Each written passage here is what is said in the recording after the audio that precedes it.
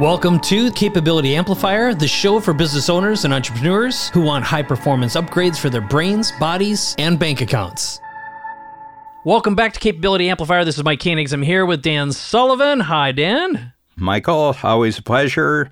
You know, I can be in the middle, kind of low energy in the afternoon. I do a podcast with you, and then I know that before I go to bed tonight, I'm going to have to take both Lunesta and Ambien.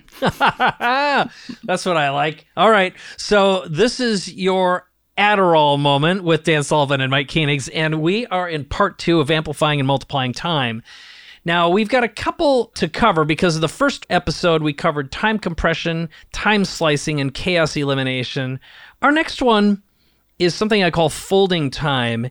And the way I'm going to frame this is on a couple things. One of them is, think of it visually, like if you were to take a piece of paper and fold it like an accordion, you're in fact putting it into like this stack, and you can basically pass through time by getting through a lot more stuff. And so it's like stacking time or folding time. And I think some of the shortcuts that come to mind, one of them is just flat out coaching. It's having someone on the outside looking at you and going, hey, here's some horrible behaviors, or here's some ways you can get rid of your noise. For Dan, it would be focusing on your unique abilities. Focus on the key 3 things. Another one would be ego death.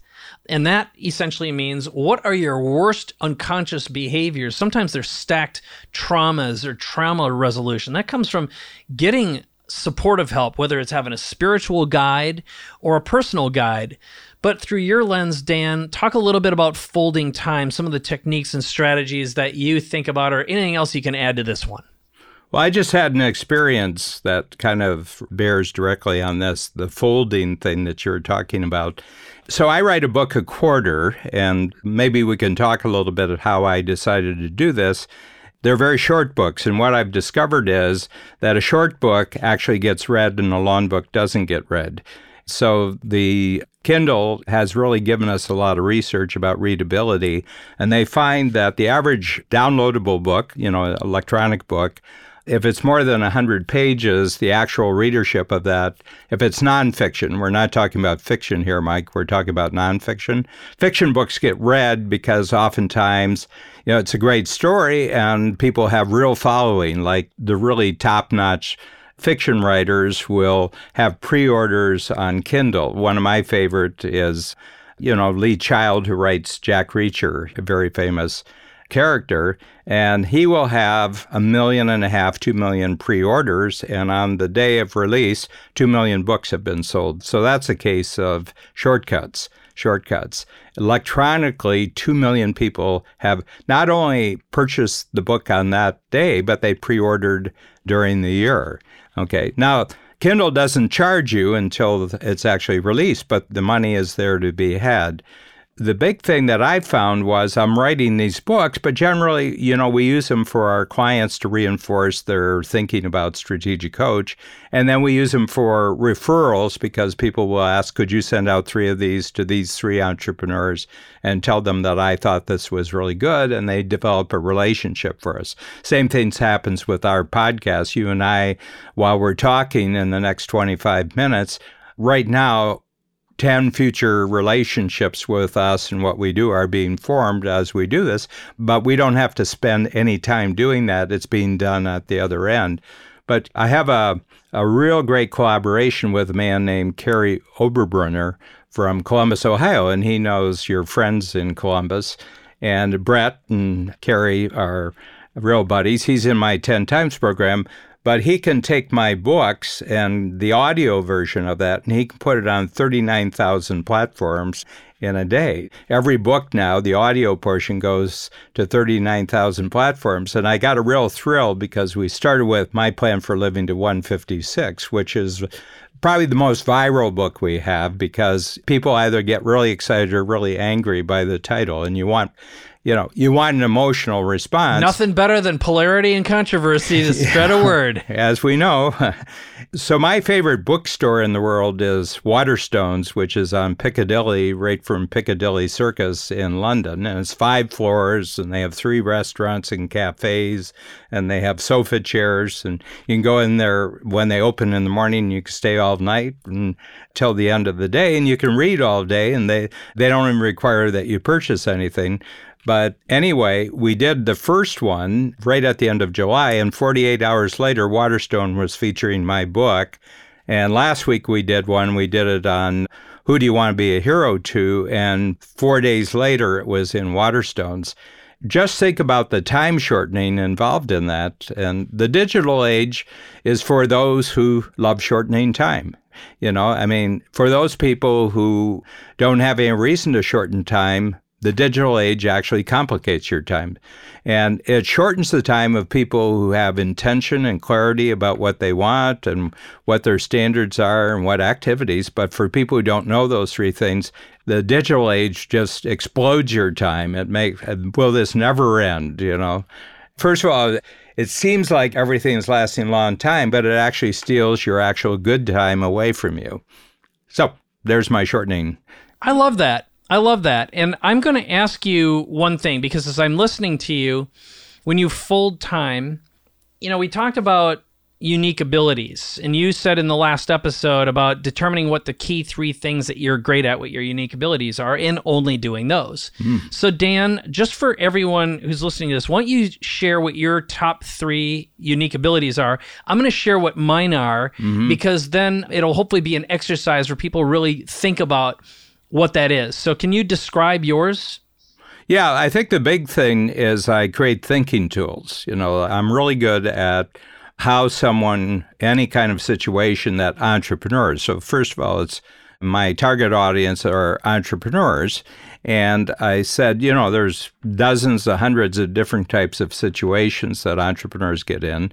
And I'm really good at thinking tools. And I'll tell you the genetic reason why I'm good at that later in this hour or in a future episode. But genetically, I've got a problem that I've had to come to grips with in my own life, and it's made me into a great identifier of thinking processes just because of my own genetic deficiency or challenge, I'll say.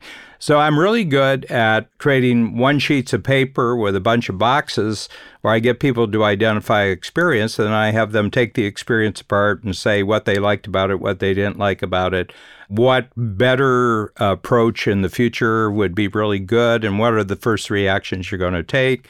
And it takes them about 15, 20 minutes, and then I have them get together with other entrepreneurs who've done the same exercise, and they talk, and all sorts of creativity comes out of it. And I'm just good at that. I just can do that, but I can come up with great diagrams. I'm very graphically oriented. So I create these new tools, and then we have a workshop program with entrepreneurs, and I'm a coach with 17 other coaches who have learned how to do what I do. And the third one is marketing, which is taking on the form of podcasts and books. And, I do videos and everything like that. So in order, creating new thinking tools, coaching, and the marketing of what we do and the experience we do. And that's it. And 95% of my schedule from January 1st to December 31st when I am working is in those 3 areas. And everything else in my life is who take care of the other parts of my life, and that would include my personal life. So my goal with Babs, my partner, is that when we are at home, we do no more than we did if we had a suite at the Four Seasons Hotel. And I said, what do we do when we're at the Four Seasons? We get waited upon. I said, that same thing's going to happen at home.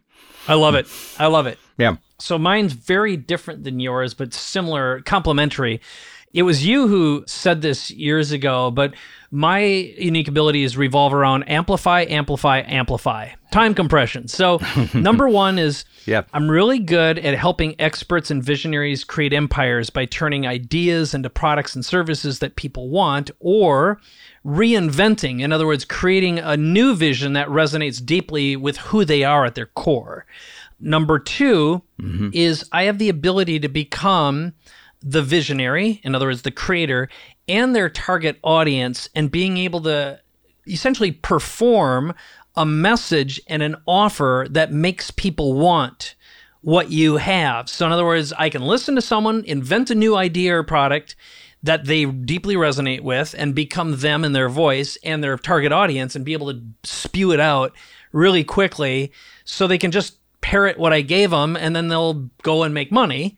So it's messaging. And then the third is then amplifying those messages to the next level with new technology, with next level technology. So I was doing video marketing before YouTube existed and podcasting long ago and social media and mobile text marketing before it even, it was brand new. I built businesses and sold them. I'm probably a little too early, frankly. I'm usually a little bit too ahead of the curve, but that's a pain I'm fine living with. So those are my three. Yeah. And as you say, they're very complementary. And, we each have a stack of talents, and we do that. And there's other sub-talents that go along with that. But those are always the three in the middle for me. And my goal every quarter, every year, is that in those three areas, I get better from one 90-day period to the other. And oftentimes, I get better by doing less and having other people. So, for example, I wrote 13 books before I started my small books. And on average, they took me about 300 hours over probably a 20-year period, 25-year period to write 13 books. And on average, and it was mostly alone, work that I hated. Any squirrel in the world can distract me from writing. I've seen purple squirrels, Martian squirrels, three-legged squirrels, juggling squirrels, but any one of them is more interesting than having to write the next paragraph. It's really interesting. But I have deadlines, and I'm very responsive to deadlines, and I'm very responsive to other people depending on me. So I will just plunge on through to deliver what I've promised, but it's grueling. And now I create a book, and it takes me 35 hours every quarter, 35 hours start to finish. It takes hundreds of hours to actually produce the whole book, but the hundreds of hours are other people's hours, not my hours. So I've learned how to just do the part of the book that's my part, and it includes not writing it. I am interviewed. I do great outlines, and I'm interviewed on the outline, and the transcript goes to a writer. His sister is my editor, and they work, and there's 4 pages per chapter, and you can't write any more than 4 pages. You got to reduce it down. That's an old advertising. Advertising writers are the best writers in the world because they write to restrictions. It's 30 seconds, it's 60 seconds, or it's you got 5 inches of copy and you got to tell the whole story. Journalism writers are the worst writers in the world because they can write and write and write and write and hope the publisher, actually, probably academic writers are the worst writers. Yeah, right. And they're not responsible for selling their stuff or making a product based on that. So it's a different approach. Well, not only that, nobody has to actually be interested in it. They just have to write it. Yep, I get it. Well, that leads me to, because we've got 2 more time compressors here, amplifiers. One of them is creating less and not over-creating, because what I've learned is that, and specifically, here's what I've learned after coaching and advising a lot of people who feel stuck. Instead of going out and selling more or increasing their value, they go back to creating more stuff. And soon they're surrounded with 40 products and no one's selling them and no one's marketing them, where what they really should do is pick the top 1, 2, or 3 and put all their effort into that, which is not fun or attractive to quick start creatives.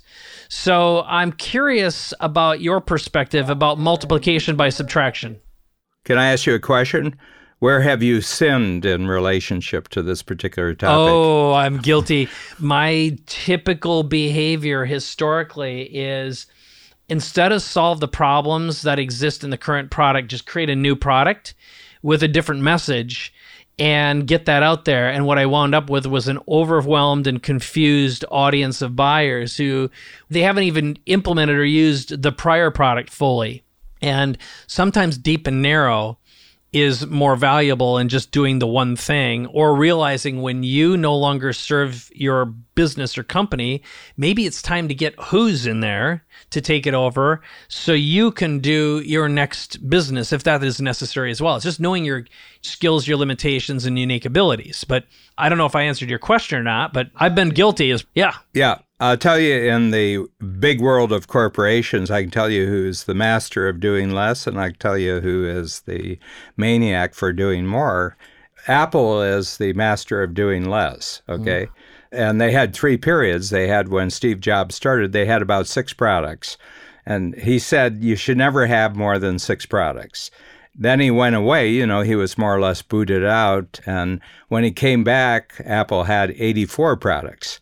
And in the first year he was back, they were back to 6. And I think Tim Cook has been really good about keeping it kind of simple. I mean, an iPhone is really their, they have their computers, but there's not real growth in the computer market at their price range. I mean, they make bigger profits than anyone else because they charge higher, but computers are not the big thing, but the iPhones really are. But the real secret is how they took over the music industry by doing something really simple and then allowed the complexity to be actually at the number of buyers, not the amount of technology. And they've done the same thing with the App Store. There's, 1.5 million apps, but there's just a simple I mean, they have complaints that it takes a while to get on the App Store, but it's simple. I mean, and once you're on, and unless you screw up and don't do what you say you're going to do. The all-time, maniac on overcreating is Nike. I mean, the number of shoes that they go through, and I think all the sneaker makers are really, really bad here, You get a really great model, you got really comfortable, and you find 3 months later it's gone and they've replaced it with something else. Yeah. I haven't bought a Nike shoe in 30 years because for that reason. It'd be like I found something I liked and then I couldn't get it anymore. It's like, no. And I found that their shoes gave me backaches. And I'm like, never giving them another chance. I haven't bought one since. So that's interesting. I hadn't thought about the psychology behind that.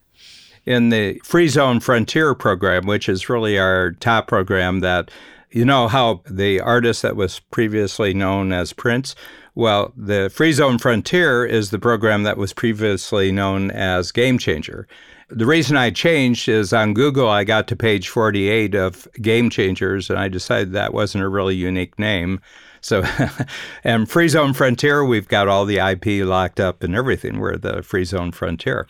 Anyway, I did an exercise of the 3 best ways in your business that you've actually simplified. You've been a great simplifier. And the 3 great ways in your business that you've been a great multiplier. And they were all positives. So for everybody, there was 3 simplifiers and multipliers. And I said, if you could only do one side, simplify or multiply, which would you do? And out of the 90% of the room said, I like simplifying. And I says, therefore, you shouldn't be doing multiplying.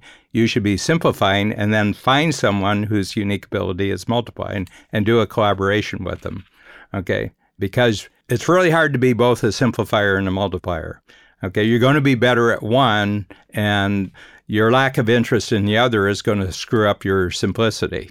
So there you go. I like that.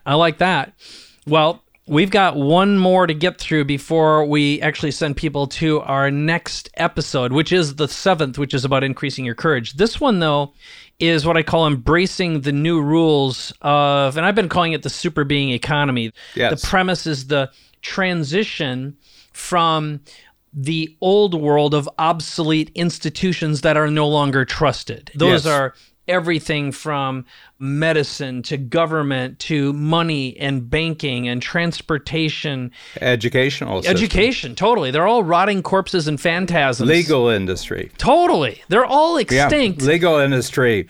The movie industry. Yeah. And it's like they're distrusted, despised in general, and new stuff is showing up which represents chaos and opportunity to us as entrepreneurs. Waste management is still pretty good. That's interesting. I trust waste management. Well, if your streets don't stink, then you're doing pretty good. Don't tell people in San Francisco about that. Need I say more? All right. Filthy place I used to love. Yep. So I think the new rules through my lens, and you just practiced cancel economy. Yeah, I sure did. And I love the city. It smells like pee and poop, and it's unsafe. It doesn't feel safe to me. Constantly accosted. Okay, moving right along.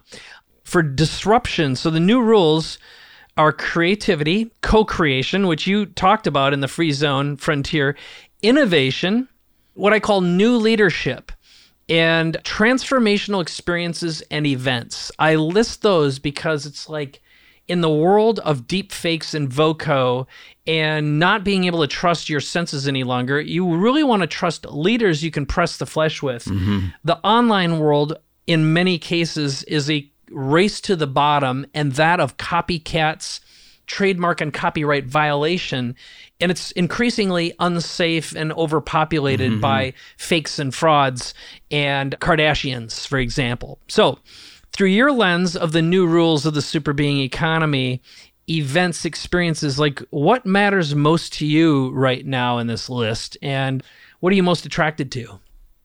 Well, I think, on the trust issue, what I focus on is being trusted, rather than worrying about too much who I can trust or who I can't trust. And my main vehicle for doing that is that I want to be a hero to someone who wants to be a hero to other people.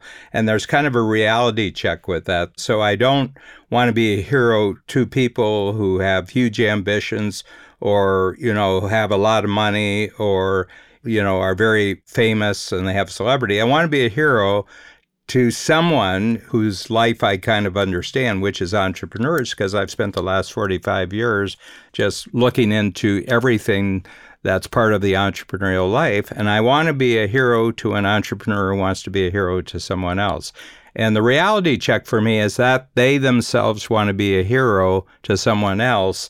And it's the fact that they want that I want to be a hero to them. So that's my reality check. And that's my new rule of living in the world we do, just to check out people. And if they don't want to be a hero, then I don't want to be a hero to them.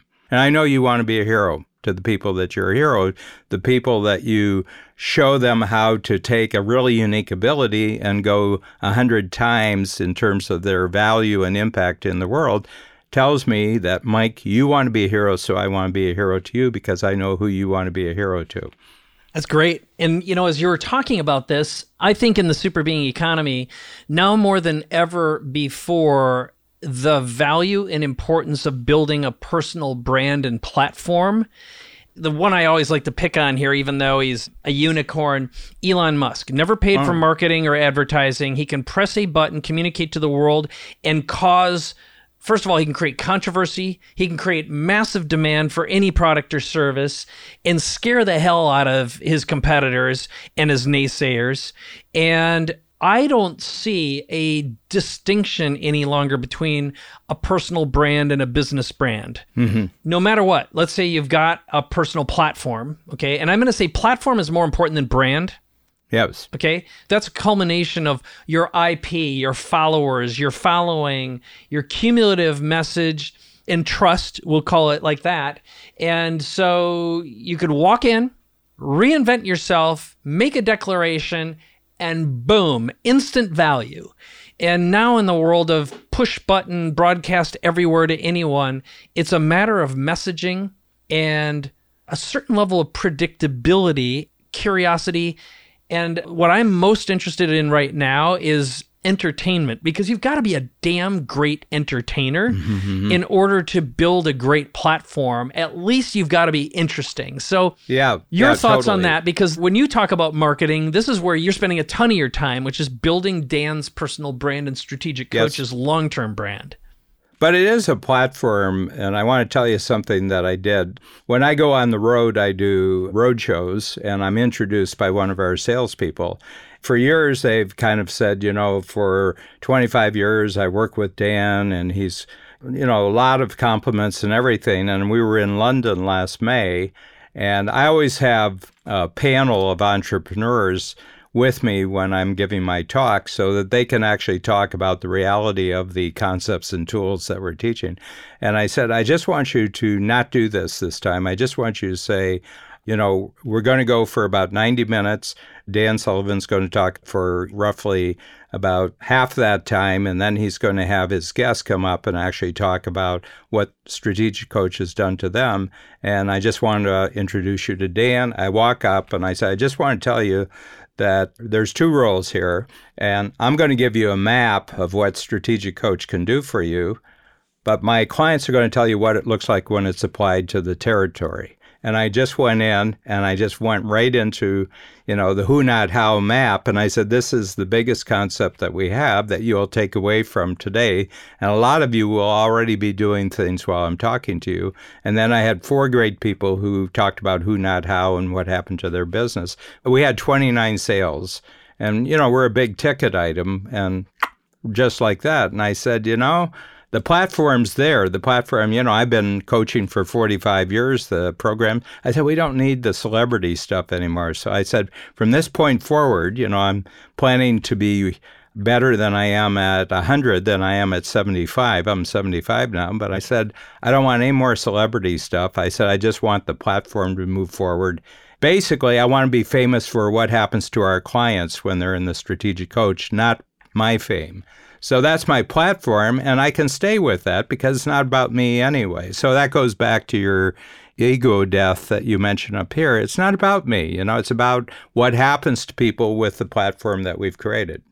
Yeah, and I would add part of the reason why I consider transformational experiences and events to be one of the new rules of the super being economy is at the end of the day, you're selling transformation, right? Yeah. And that's all that matters. So a platform equals transformation. Well, and it's willingly chosen transformation.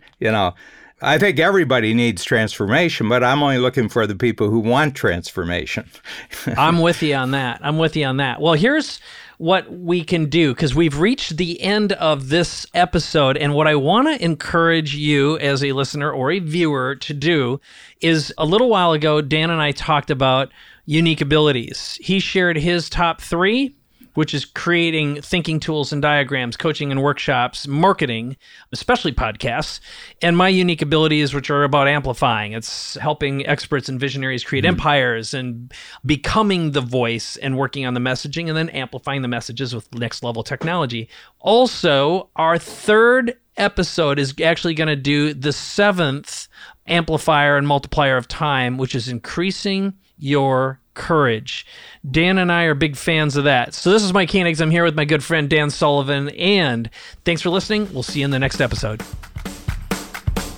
Will you head over to iTunes right now to rate the Capability Amplifier show? Every rating and review helps spread the message and create more empowered entrepreneurs like you. And if you've already done that, please share this episode with a friend who you know can benefit from Capability Amplifier. And if you have any questions or suggestions, head over to capabilityamplifier.com. There you can leave us an audio message, and Dan and I listen to every single one of them. Thanks again for listening, and we'll see you soon.